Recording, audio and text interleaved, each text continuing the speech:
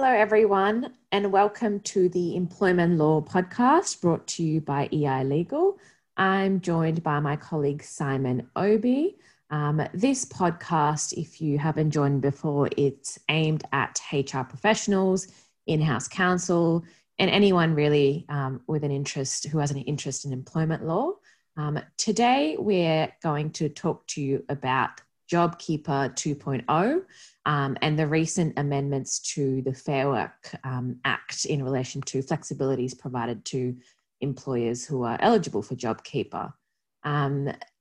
Simon, as always, is an expert in this area. He's already done a couple of blogs for our website. So I might, as a starting point, Simon, get you to talk about or recap what JobKeeper 2.0 is about.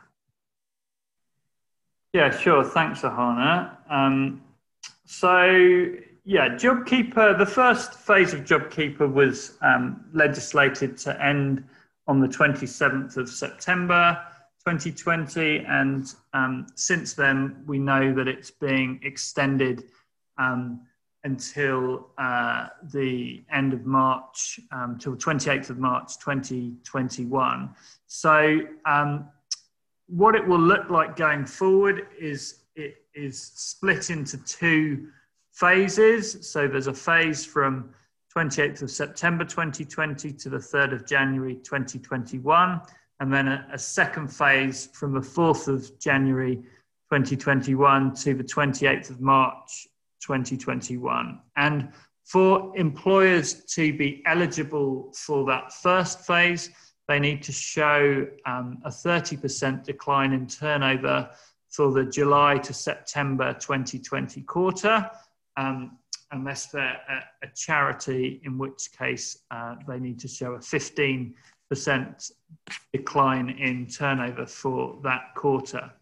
And the employees that will be covered by the JobKeeper subsidy in phase one, initially, it was only employees employed as at the 1st of March 2020. It now covers also employees who were employed as at the 1st of July 2020. So for the second phase of JobKeeper, starting on the 4th of January, employers must again show a 30% decline in turnover, but that is for, they have to show that for the October to December 2020 quarter, and again, a 15% decline for charities. Ahana, were you going to? Yeah, I was just going to say that's, I guess, slightly different than the original, I guess, JobKeeper 1.0 in that previously it was my understanding that businesses only needed to show a projected turnover, and now it's actually it's a little bit different in that they have to show the actual turnover. So I think it'll be more difficult for employers to be eligible. Is that right? Well, yeah, you're absolutely right. It is a slightly different test. I don't know whether that makes it more difficult or not, but it will be completely kind of certain whether they have met that decline in turnover test, whereas there was a more leeway in that as long as you in good faith projected that decline in turnover, that was all that you needed to show. So I think you're right. Very good point. The other significant change for JobKeeper 2.0 is in the current JobKeeper scheme, the subsidy that's paid to employees is $1,500 per fortnight. In the new JobKeeper phase, so from 28th of September to 3rd of January, that goes down to $1,200 per fortnight for employees who worked an average of 20 hours or more per week, either in February 2020 or June 2020, whichever month they worked higher hours in.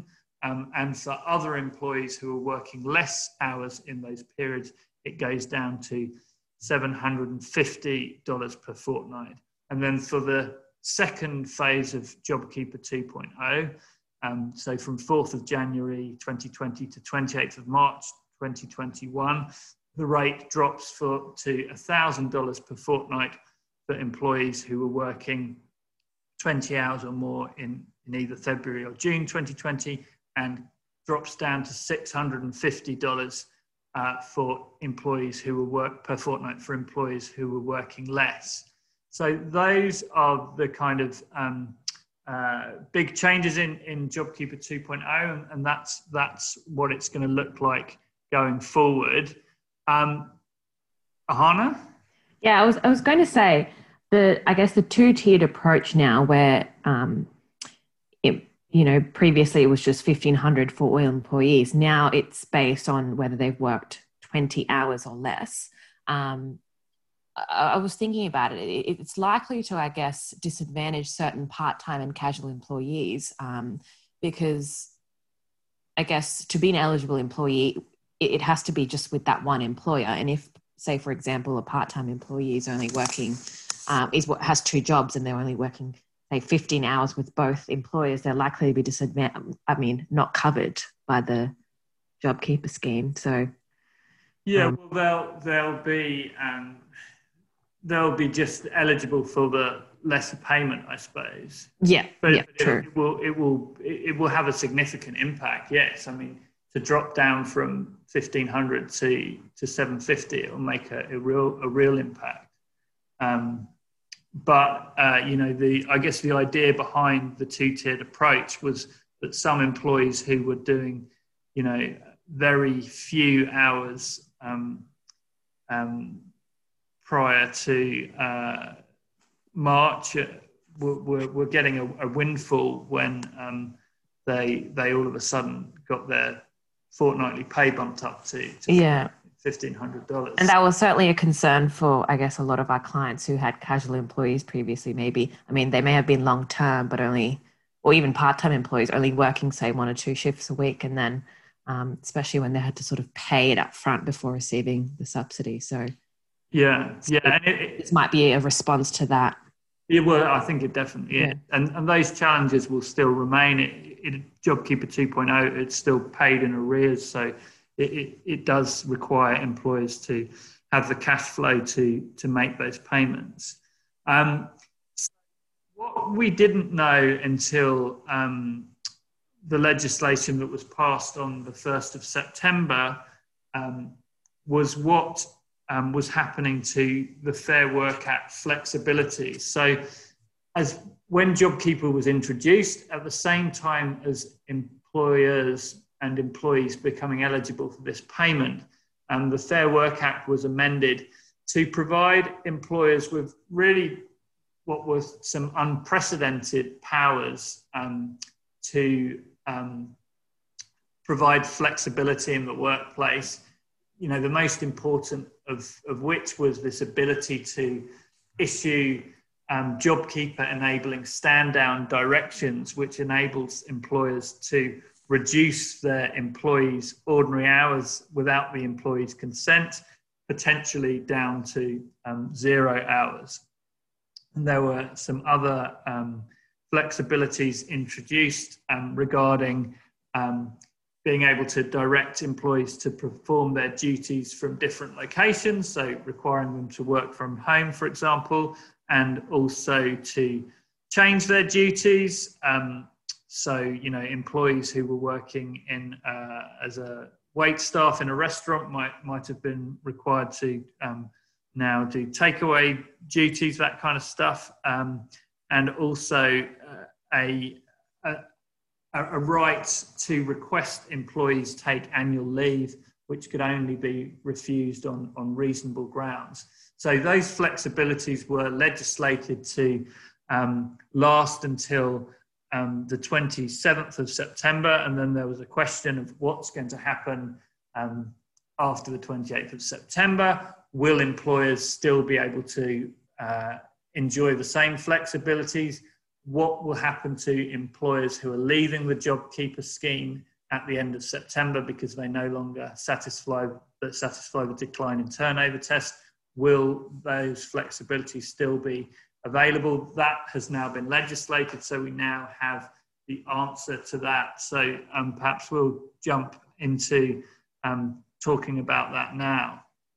So for employers who remain part of the JobKeeper scheme, so who satisfy the turnover test for 28th of September onwards,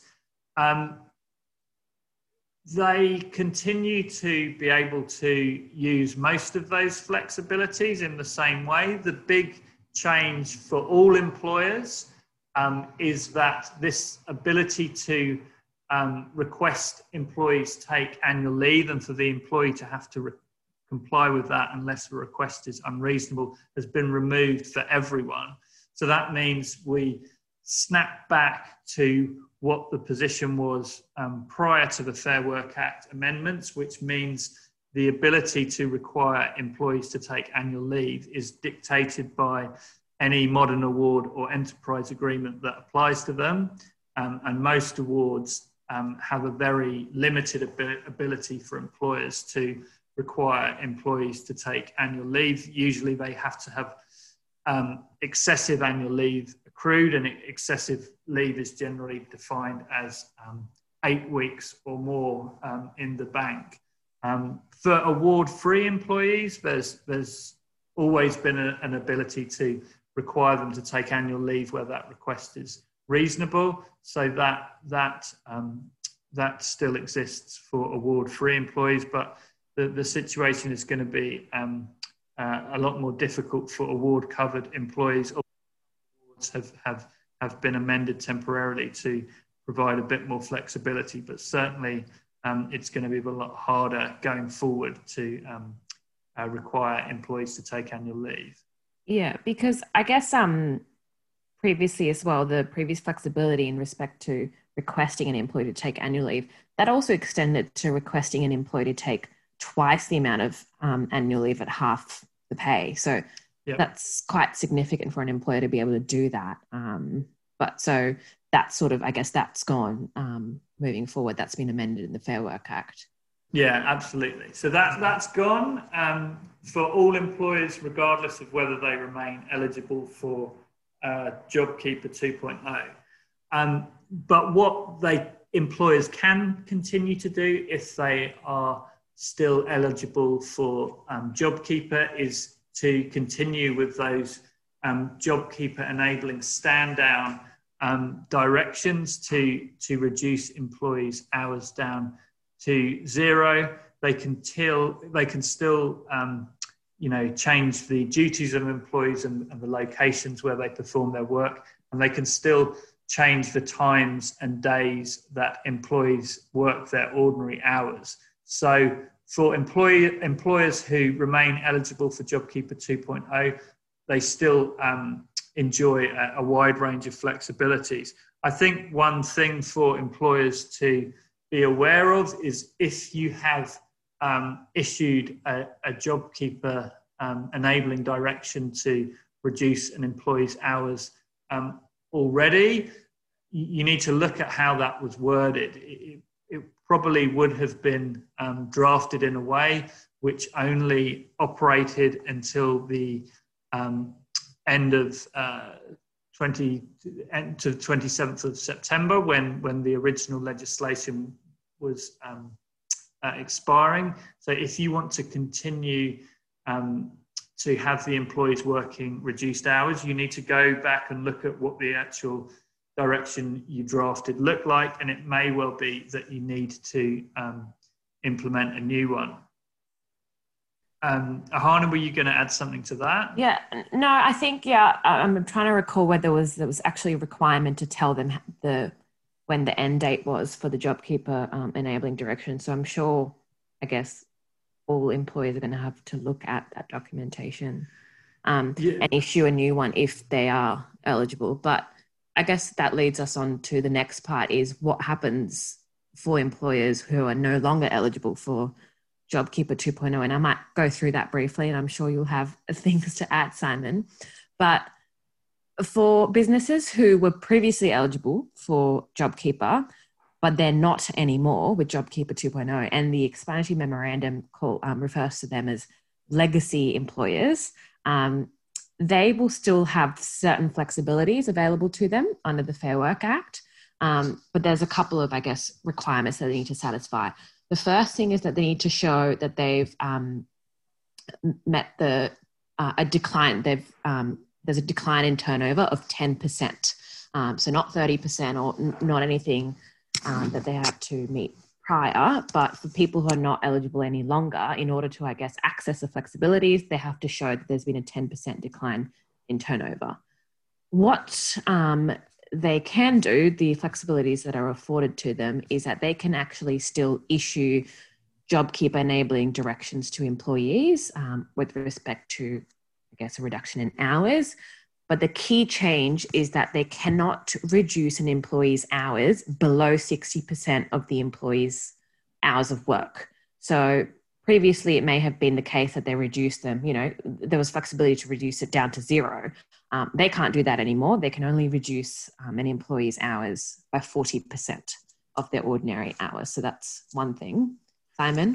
Yeah, and I was just going to say, and the relevant sort of test time for assessing what their previous ordinary hours were is the ordinary hours they were working in March 2020. Yes, that's right. And I guess the other thing that they can also do is they can request to change their duties, I think it is. So that's, I guess, still available to them. But of course, the request to take annual leave, that's gone completely. That's not available to anyone. I guess that's one of the, critical differences. There were previously notification and consultation requirements. So even if there's flexibility to reduce someone's hours, there are a couple of things that the employer had to do. So the first thing was that the direction could not be unreasonable in the circumstances. The employer must sort of reasonably believe that the direction is necessary to continue employment, and it can only be given if the employer has followed a certain consultation process. And that consultation process basically required the employer to provide 3 days notice previously that they were intending on issuing the direction.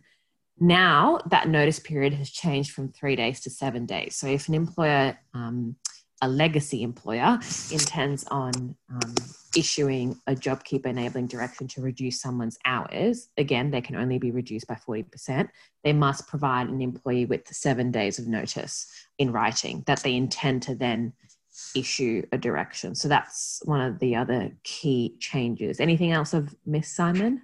No, I think that sums it up perfectly. I was going to perhaps just make a couple of points about the 10% decline in yes, of course, tests. And how it will operate is that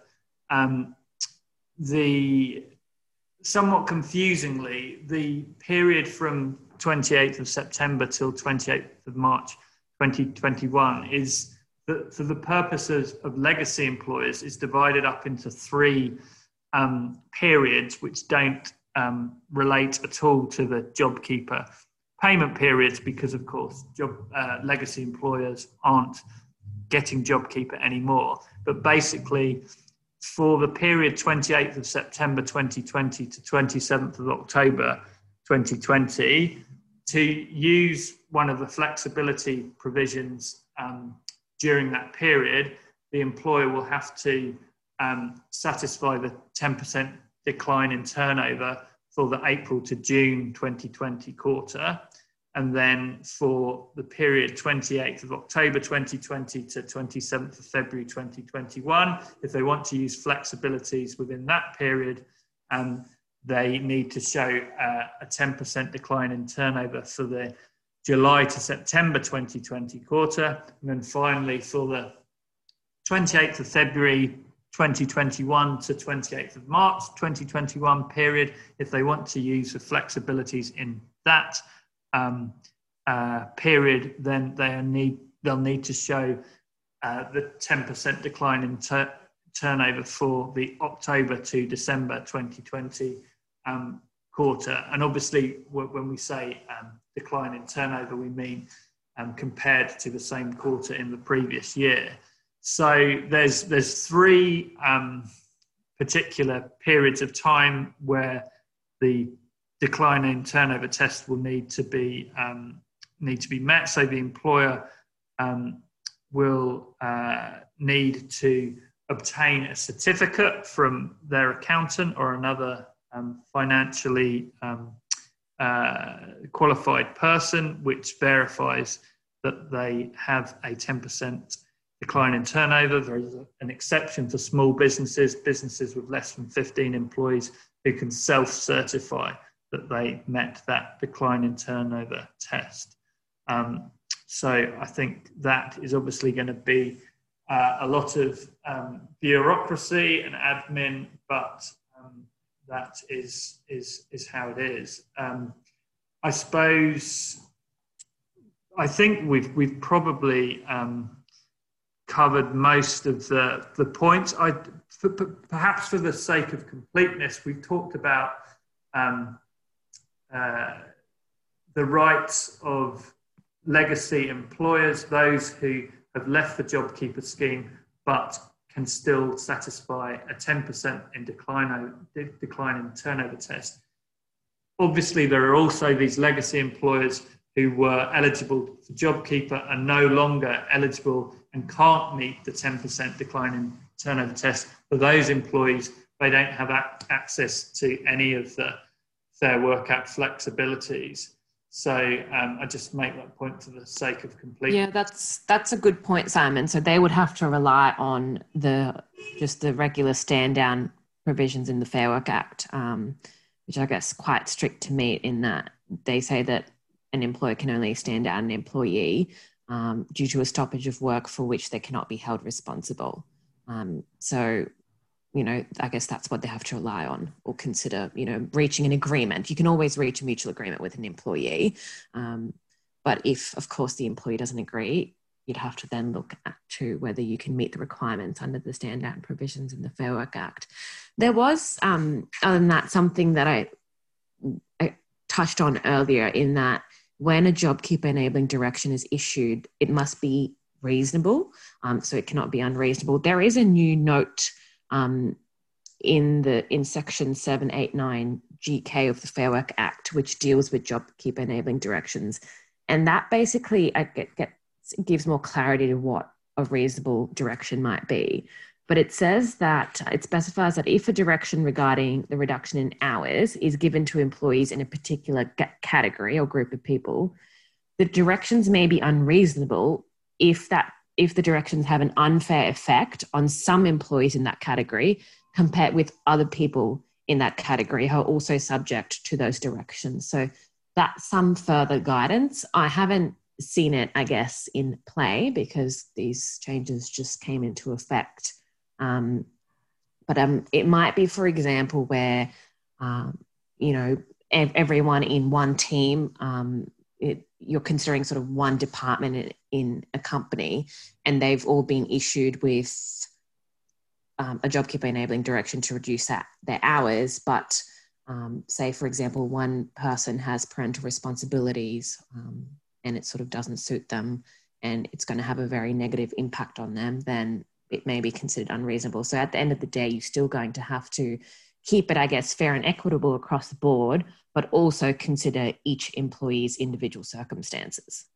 Yeah, absolutely. And I guess there's going to be a real danger in sort of cherry picking which employees you are standing down or reducing their hours. I think that the safest approach is to, try and be as uniform and as consistent across the board. But as Ahana says, obviously taking into account people's individual circumstances too. But we'll have to see how that one plays out. And we also get, sorry, Simon, to interrupt, but we also get asked what the danger is, like what actually happens. But employees can actually file an application with the Fair Work Commission and challenge on the basis upon which the JobKeeper enabling direction was issued. And we've seen some case law come out of that recently from the Fair Work Commission. So it can be challenged by an employee. So, which is why it is important to go through the notification requirements, the consultation requirements, and consider whether it may be reasonable or not to issue that direction. Yeah, absolutely. So I think we've touched upon the main changes. I guess we could finish just by saying what employers need to be kind of thinking about as we approach JobKeeper 2.0. And I think it is prudent if employees have had their hours reduced, particularly if they've been issued a JobKeeper enabling stand-down direction, just to revisit what that said and if you are remaining in the JobKeeper scheme, do you need to issue a new stand-down direction, either because you can no longer have employees stood down beyond 60% of their hours, so you need to step them up. Maybe the way the direction was drafted was that it was expressed to end on the 27th of September, and maybe you need to extend that. And of course, if you're leaving the JobKeeper scheme altogether and you have employees that have had their hours reduced, you need to either bring them back up to their previous hours, or think about other ways that you might be able to affect a reduced workload. And Hannah mentioned, that it's possible to do that by agreement, or there is a much harder, more limited ability under the sort of traditional stand-down provisions of the Fair Work Act. But I think, it's going to come around very quickly. So start thinking about those questions now. Obviously, reach out to us if you need any assistance with any of that. I know that Employment Innovations is currently developing a new suite of template documents, letters and the like to issue to employees to deal with all of those things. So you can head over to their website at employmentinnovations.com and register your interest to be emailed those when they're ready. If you want to contact us, you can do so via our website, eilegal.com.au, or send us an email at info@eilegal.com.au. I think. Thanks. Yeah, I think that's all for today, Simon. But what I should add, as we always do, is that everything that I guess we've discussed today, it's just meant to be general in nature, and it's not intended to be legal advice. But as Simon said, please do feel free to reach out to us at info@eilegal.com.au. We would be delighted to help you out. And I guess that's all we have time for today. So thanks everyone for tuning in, and thanks, Simon. Thanks, Ahana. See you later, everyone. Bye.